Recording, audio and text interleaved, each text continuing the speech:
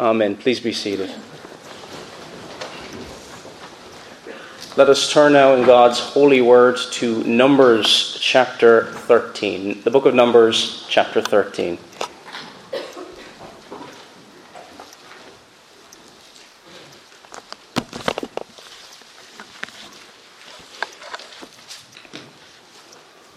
Numbers chapter 13. In the midst of this book, the book of Numbers, we have spies being sent out into the promised land. These spies that we will read of here in this text were there to tell of what they were to face as they were going into the land. There were challenges ahead. There were difficulties ahead. God had promised them the land of future Canaan. And dear friends, God has also promised us a future Canaan, a heavenly home. How would they enter into that land? By faith, and by faith alone.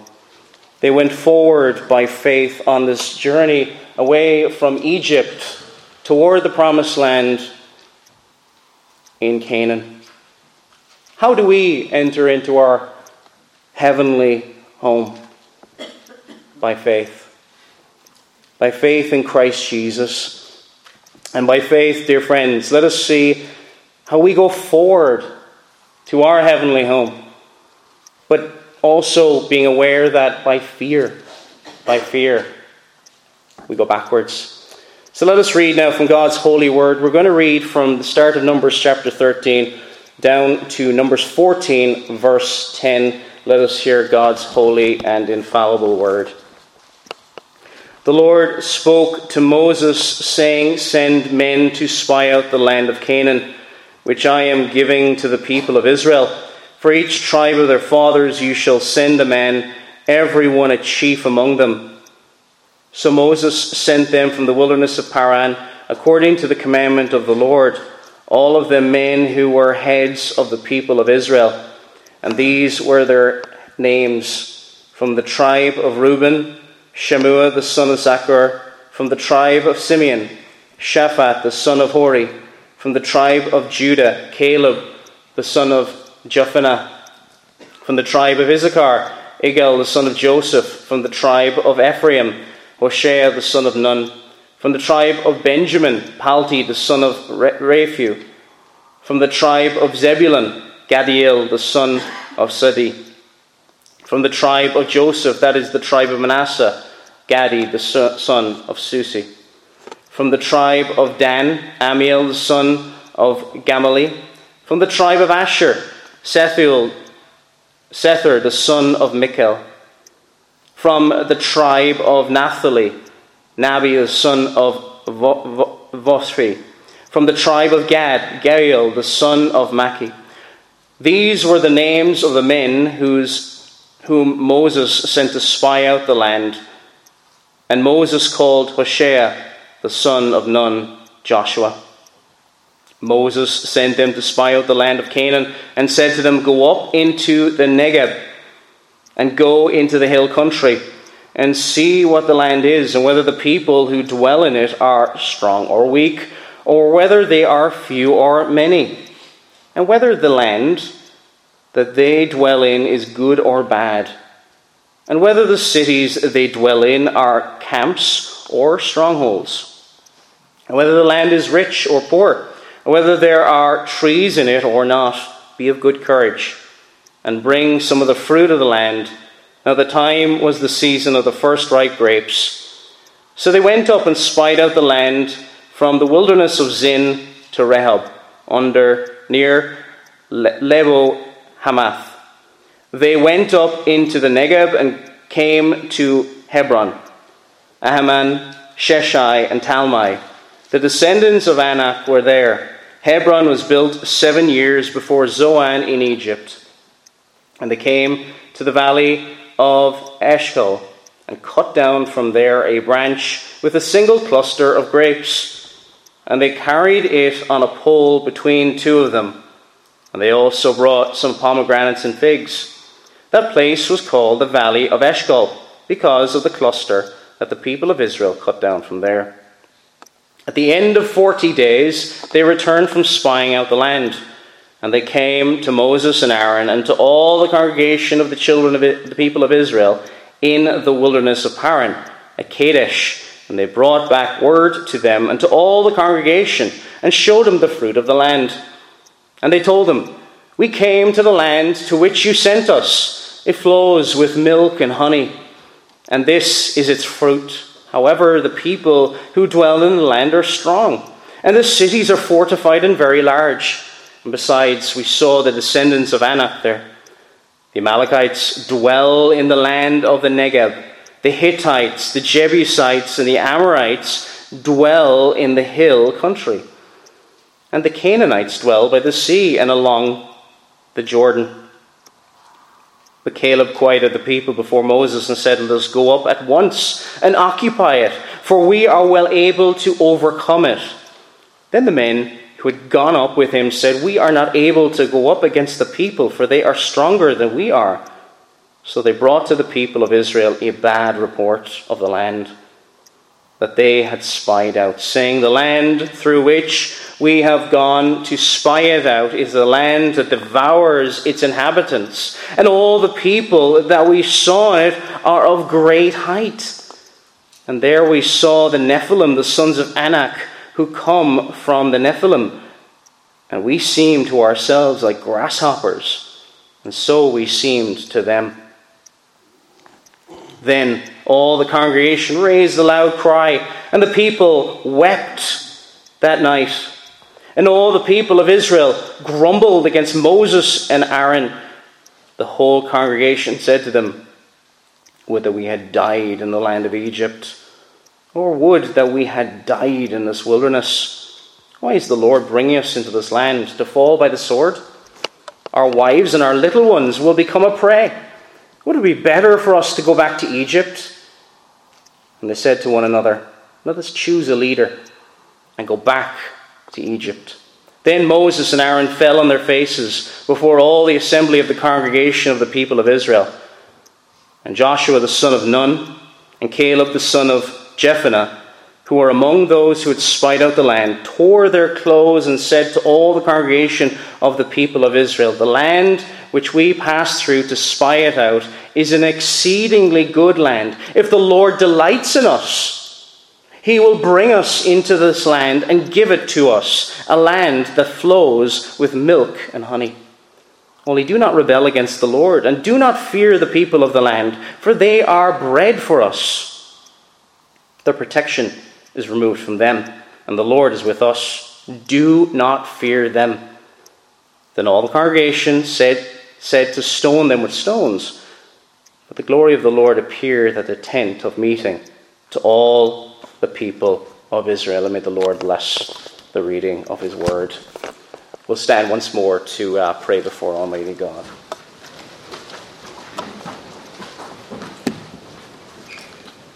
Father in heaven, we thank you for your holy and infallible word. Father, we see your word, and we hope, O Lord, as we come before you here this morning, that you would teach us from it. O Lord, be with each and every one of us. May it instruct us, O Lord.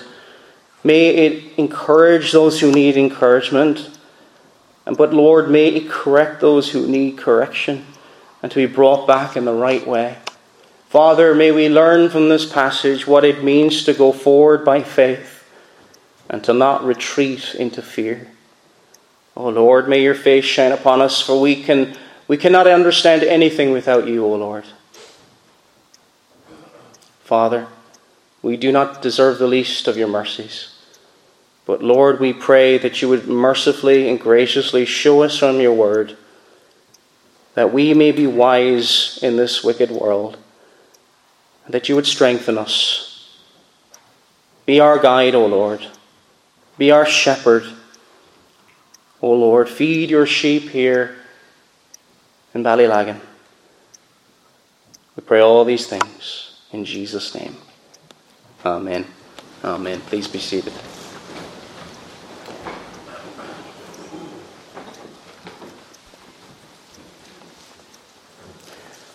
If you ever visit our home, one of the first things that will greet you on the way in is a very excitable dog.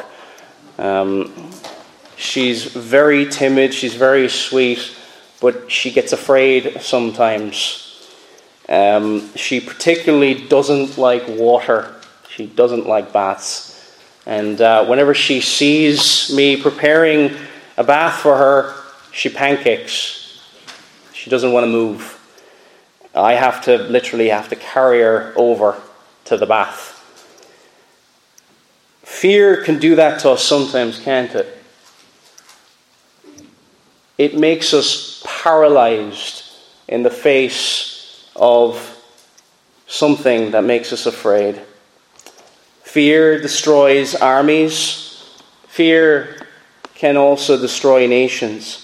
In our spiritual walk, as we walk in our spiritual journey from spiritual Egypt, bondage, slavery, toward freedom, complete freedom, and abundance in the land of Canaan, that is heaven above, we can either go forward or we can go backwards. Forward in faith or backward in fear. We grow in our fear of God by faith, or we grow in our fear of, well, what do you fear here this morning? It won't be the same for every person. In this journey toward our heavenly home, it is a journey full of trial. It is a journey full of difficulty and challenge. Temptations will arise which will say this: Egypt is better. Didn't we have it much better in Egypt? That is the temptation of the world. So we complain against God and walk backward. My dog, when it was afraid, did not run away. But when we're scared spiritually, we can run away from God. We can be like Jonah. There is a careful warning in our text. We must not abandon this journey to Canaan. We must continue to go forward. There is a clear warning as well for those who long for what has been left behind. What does it say, dear friends? One of the things that I love about the Old Testament, and I praise God for the men at the college that have especially given me this love for the Pentateuch. It is like a picture book, teaching us about God and teaching about His gospel. Full of vivid illustrations, helping us to see what God is like and helping us to see what our journey is like. It is not going to be easy. It's not always going to be plain sailing. So let us come here this morning, dear friends, not looking at this purely as some ancient history. It can not teach us anything in the year 2022. But as God's people moving forward either by faith or attempting to go back to Egypt in fear. Those who are born again go forward by faith. But sadly, dear friends, there may be people, even amongst us here this morning, who recoil in fear at the trials on their way and return to Egypt. So we're going to look at this text of God's holy word. We're going to look at 4 headings. The first one we're going to look at this morning is strongholds to be faced. Strongholds to be faced. Verse 17 of our text says this: Then Moses sent them to spy out the land of Canaan, and said to them, Go up this way into the south, and go up to the mountains, and see what the land is like, whether the people who dwell in it are strong or weak, few or many, or whether the land they dwell in is good or bad, or whether the cities they inhabit are like camps or strongholds. Whether the land is rich or poor, or whether there are forests there or not. What is the place like bringing back a report, information about the difficulties that face them ahead. On our journey, on our own journey to the celestial city in heaven, there will also be trials. There will be things ahead. There will be, as it says here in our text, strongholds.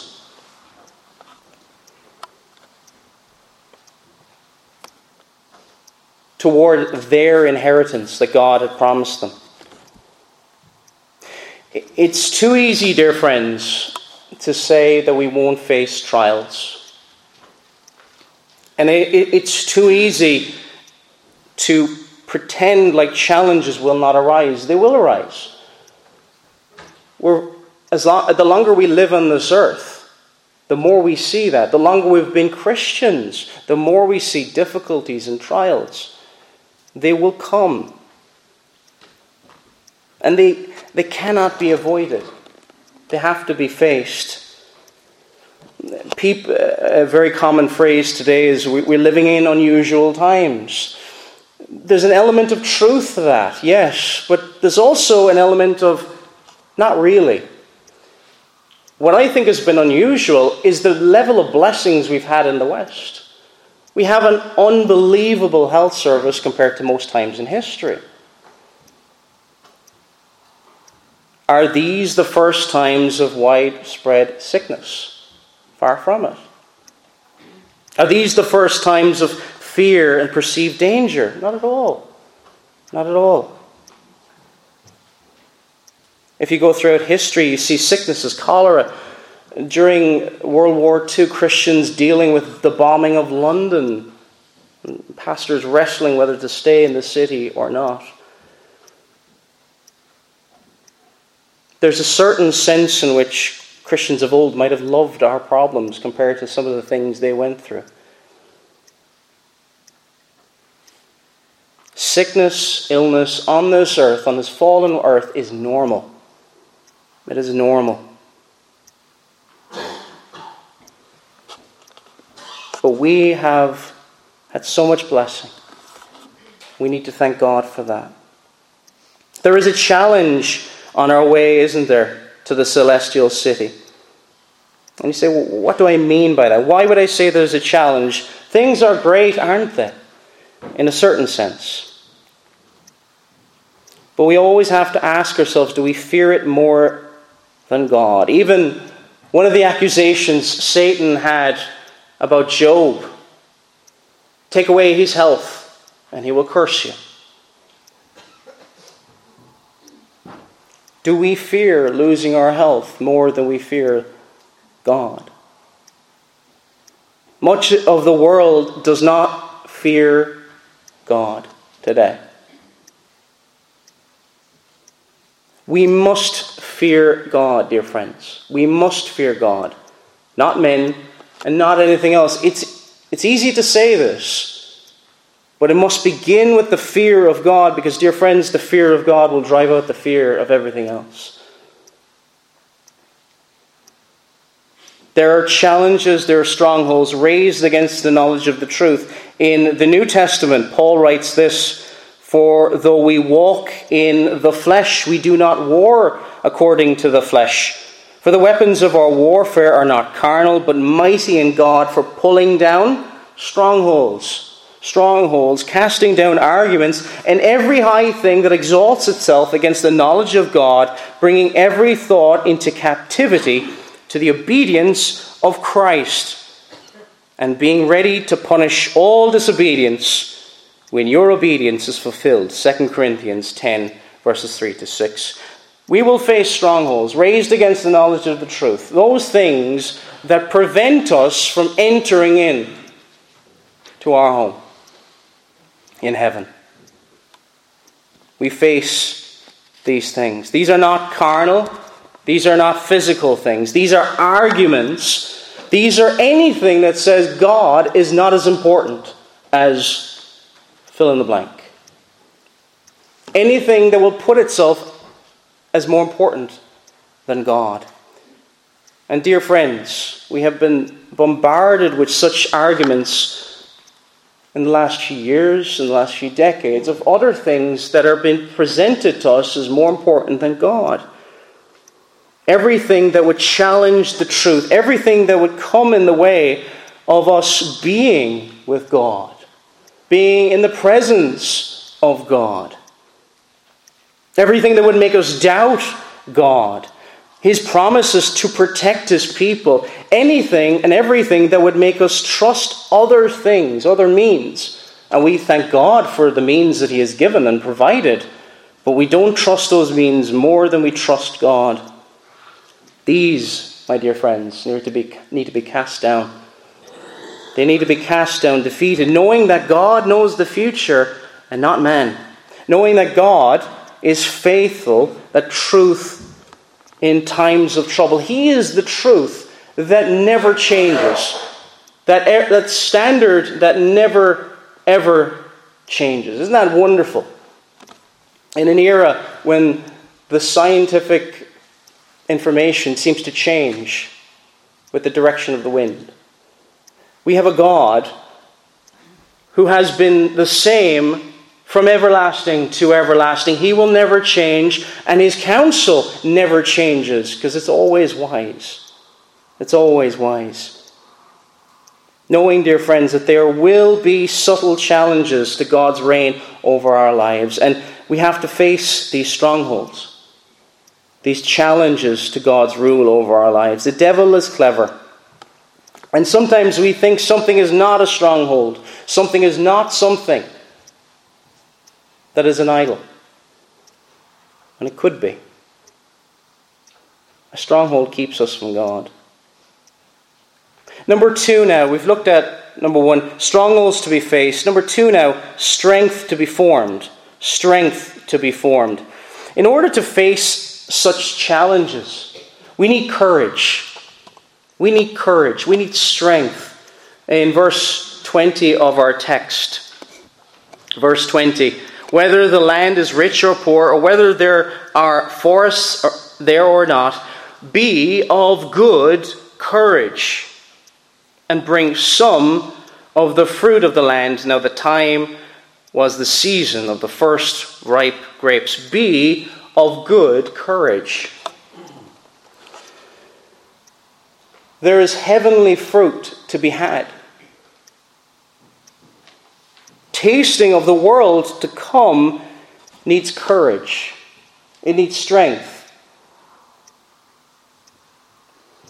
Because, my dear friends, courage is something that comes from faith in God. The courage I'm speaking about here, the courage that faces these challenges as we journey forward toward our heavenly home. And the opposite of courage, cowardice, is something that comes from unbelief. It says in Revelation 21 verse 8, but the cowardly, unbelieving, abominable, murderers, sexual immoral, sorcerers, idolaters, and all liars will have their part in the lake which burns with fire and brimstone, which is the second death. That's some list, isn't it, from Revelation? But the cowardly, and this is speaking spiritually, will find their part in the lake of fire.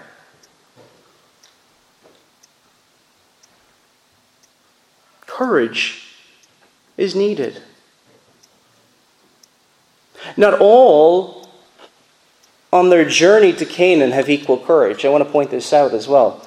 It would not be wise to compare ourselves one with another. All have fallen short of the glory of God.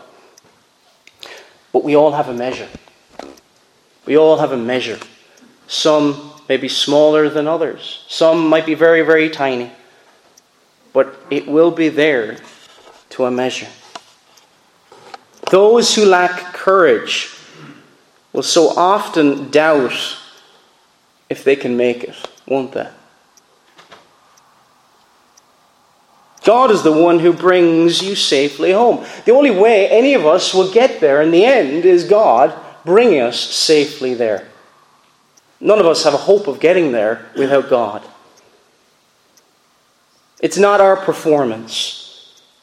It's not our strength. It's not our courage. It's God who brings us there. Our strength is not enough. The person who trusts in his strength really is a spiritual coward.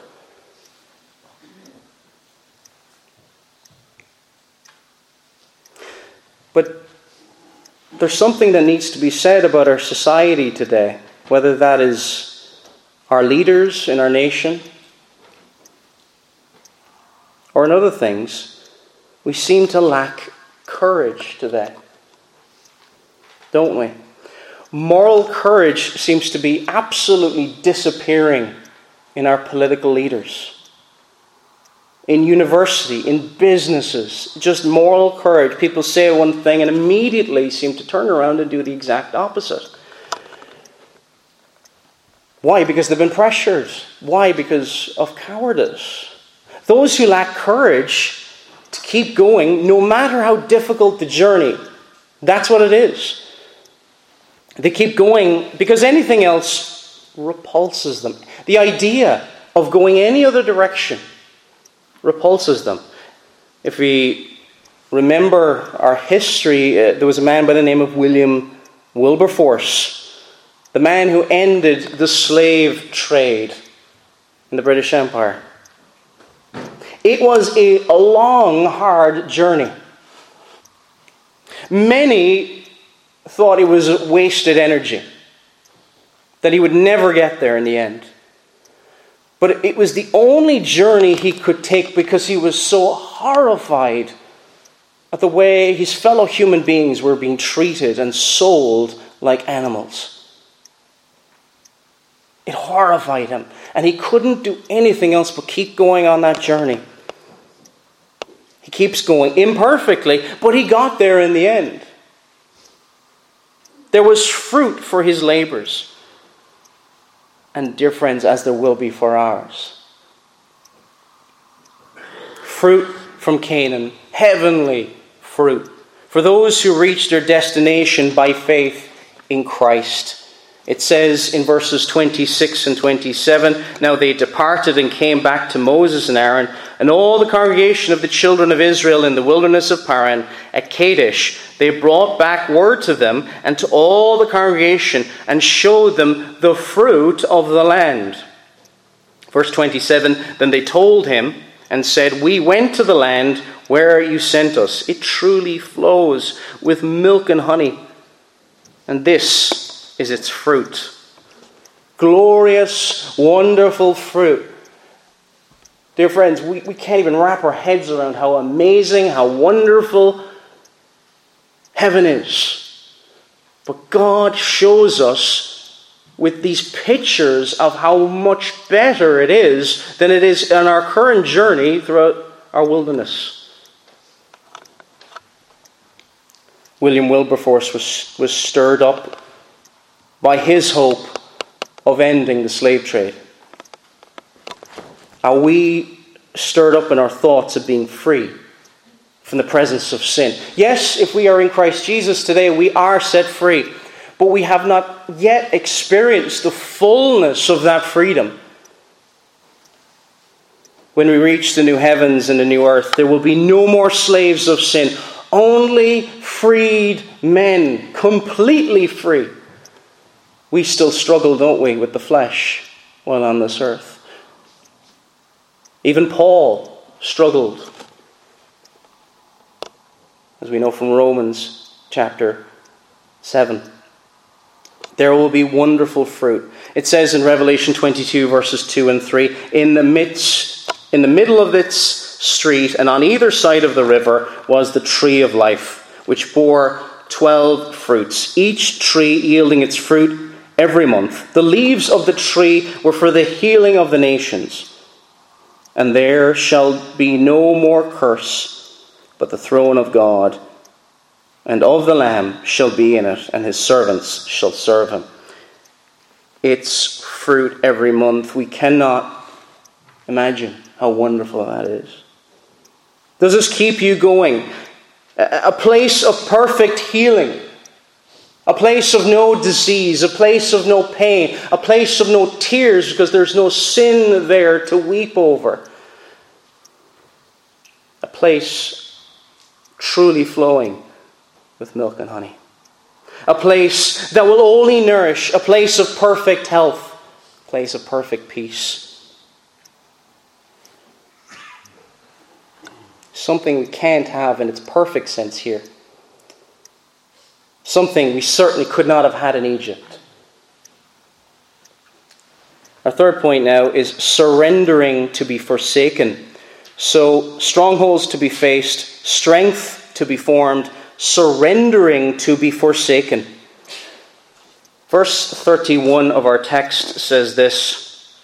This is Numbers 13. But the men who have gone up with him said, "We are not able to go up against the people, for they are stronger than we." And then also at the first verse of the next chapter. So all the congregation lifted up their voices and cried, and the people wept that night. And all the children of Israel complained against Moses and Aaron, and the whole congregation said to them, "If only we had died in the land of Egypt, or if only we had died in this wilderness. Why has the Lord brought us up to this land to fall by the sword, that our wives and our children should become victims? Would it not be better for us to return to Egypt?" Verse 4 shows what they tragically decided to do, some of them. So they said to one another, "Let us select a leader and return to Egypt." What did the people see? There's a wonderful blessings ahead. There are wonderful blessings ahead. And what did the people see? They only saw the challenges. They only saw the difficulties. Oh no, we have to go through these things in order to enter in to our rest. So many wanted to surrender. No, I'm going back. And return to the home, not of place where they were even comfortable. They wanted to go back to their home of oppression. The home where their fathers cried out. That's what spiritual cowardice will do. It won't make any sense. Does it make any sense to you here this morning? To go back to a land of slavery, to a land of bondage. But that's what spiritual cowardice will do. Now, there were wonderful exceptions in this text.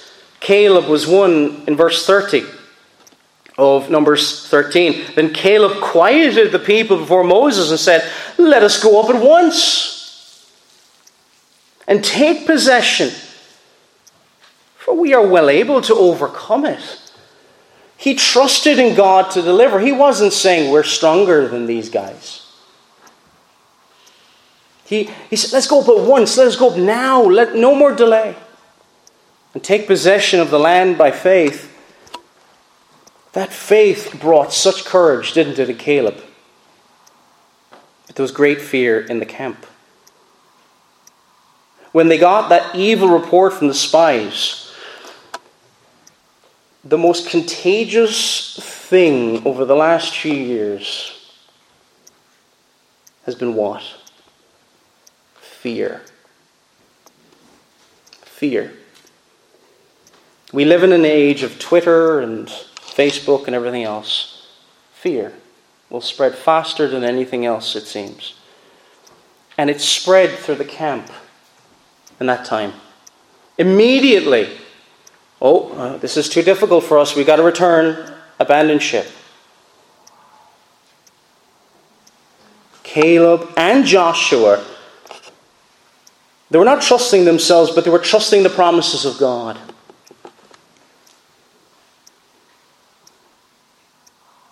Now, there's also a danger as well that can come up. We can think, God is sovereign. God is sovereign. It does not matter if I abandon the way. But this is testing God, my dear friend, not trusting God. The farmer trusting God, does he abandon planting the seeds in the ground? He will not see the crop until the next year. But he, trusting God as he prays over the crop, he must plant the seeds. The parent trusting God to save their children does not abandon teaching that child the ways of God. So when we see these challenges from persecution, jobs, from the government, where the persecution may come from, realize that nothing can stop victory. That victory is assured. If you have faith, the victory is assured. Caleb and Joshua saw that. Let us go, but once it is ours by faith. We have that faith in our Savior, who fights for us. And if you have faith, go forward by faith. Unbelief says, let us go back. Unbelief says, let us run away from the challenges. And we can drift in unbelief. The fruit of fear is complaining, and we even see the complaining of the leadership. And so much so that they wanted to change the leadership to suit what they wanted. It says in Numbers 14, verse 4. So they said to one another, let us select a leader and return to Egypt. Let us return to Egypt. And in spiritual terms, when a person does that, they're saying, let us return to hell. Let us return to bondage. Let us return to our slavery. And let us return to serving our master, the devil.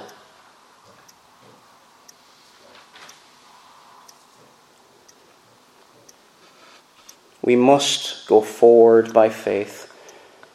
I think there are many things, myself included, we have gotten wrong over the last few years. Myself included, dear friends. But we must examine ourselves to see where we've gone wrong. And asking the Lord for forgiveness, knowing He is a loving and forgiving God. Our last point we're going to look at here this morning is salvation to be followed. So strongholds to be faced, strength to be formed, surrendering to be forsaken.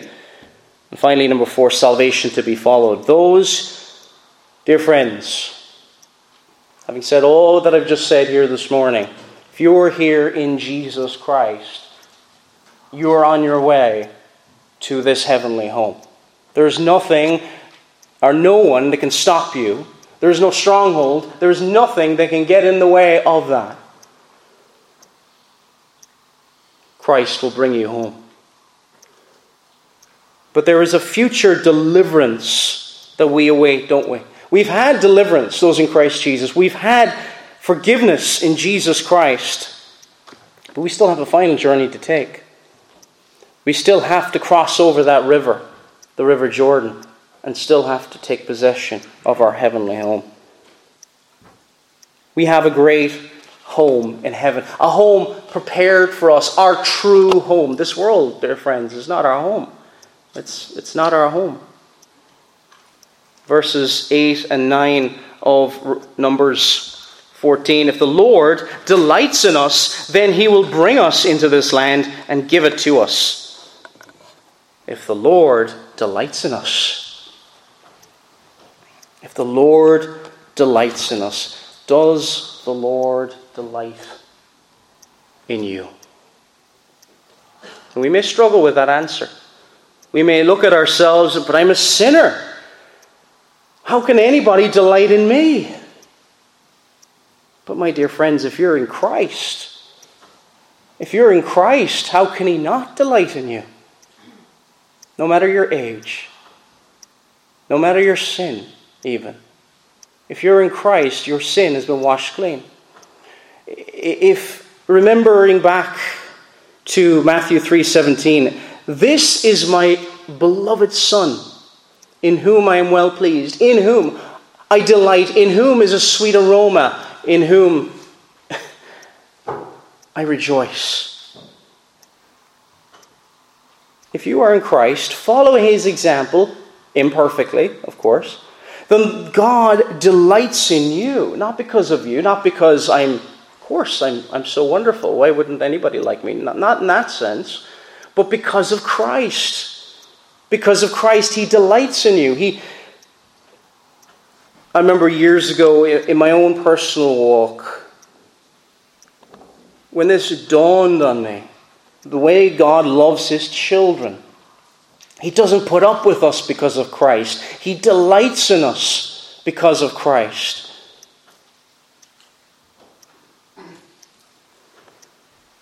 Imagine, if you will, you haven't seen your children for some time.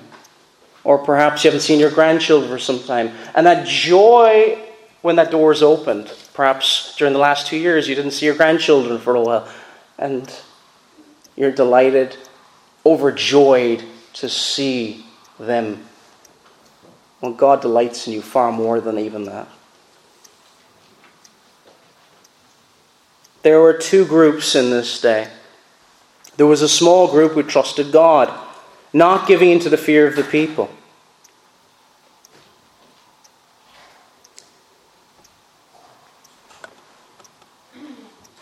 Beware of the sinful majority. Beware of following a crowd to do evil. Because with the majority we can fear not being liked. We can fear persecution of various kinds. And we can fear at work perhaps not being picked for certain roles. But our text reminds us, isn't there protection leaving them? Isn't there protection leaving them? It says, verse 9, "Only do not rebel against the Lord, nor fear the people of the land." Why shouldn't you fear the people of the land? These are strong, tall people. For they are our bread. Is there anything scary about bread? What do? We consume bread. Their protection has departed from them. It is leaving them. Their protection is going away. What about the world's protection today? What about the things that the world is depending on? Don't we see it on a daily basis? This seems to be the answer. This is the thing that will fix everything. And then, it doesn't work as well as we thought it did. The world's protections are going away. And these are good things that God has given. But I think the Lord is really telling us in this year of our nation's need to repent. I'm not against any means. But the world's protection is departing brick by brick. But this should not concern us. Canaan above is our home. How did the people react to this message of Caleb and Joshua? We'll look at this before we finish up. How did they react to this message of Caleb and Joshua? Godly examples in our text. They knew the challenges. These were not wishful thinking people. They knew the challenges, but they also knew the blessings ahead, and they also knew the God who would deliver them. My friends, they did not spread fear. Caleb and Joshua did not spread fear. They quieted the people. Caleb did. They spoke of victory. It was not popular. It was not popular. In verse 10 it says, "And the congregation said to stone them with stones." That seems so outrageous, doesn't it? They get so angry, they want to bring the death penalty upon the leaders who brought them freedom from tyranny. Dear friends, how does this message of deliverance reach your ears here this morning? Does it make you look to a safety only found in heaven with Christ? That's the only place where you'll find perfect safety. Or do you wish to follow the world back to Egypt? There's two very clear worldviews in our world today. There's fear everywhere. People are scared. And dear friends, many of them unbelievers have every reason to be afraid, because they will face the judge of heaven and earth, and they will stand before him naked in their own sin. But dear friends, if we're Christians, if we are clothed in Christ Jesus, we have nothing to fear. Absolutely nothing to fear. We will face strongholds, we will face challenges, but there is wonderful fruit ahead. There is a home to reach, and dear friends, there's a King to worship. Come this morning. If you do not know him, come this morning to this King. Well, there's still hope. Come and trust in him. Come and follow him by faith, that he may bring you home to your heavenly Canaan. Amen.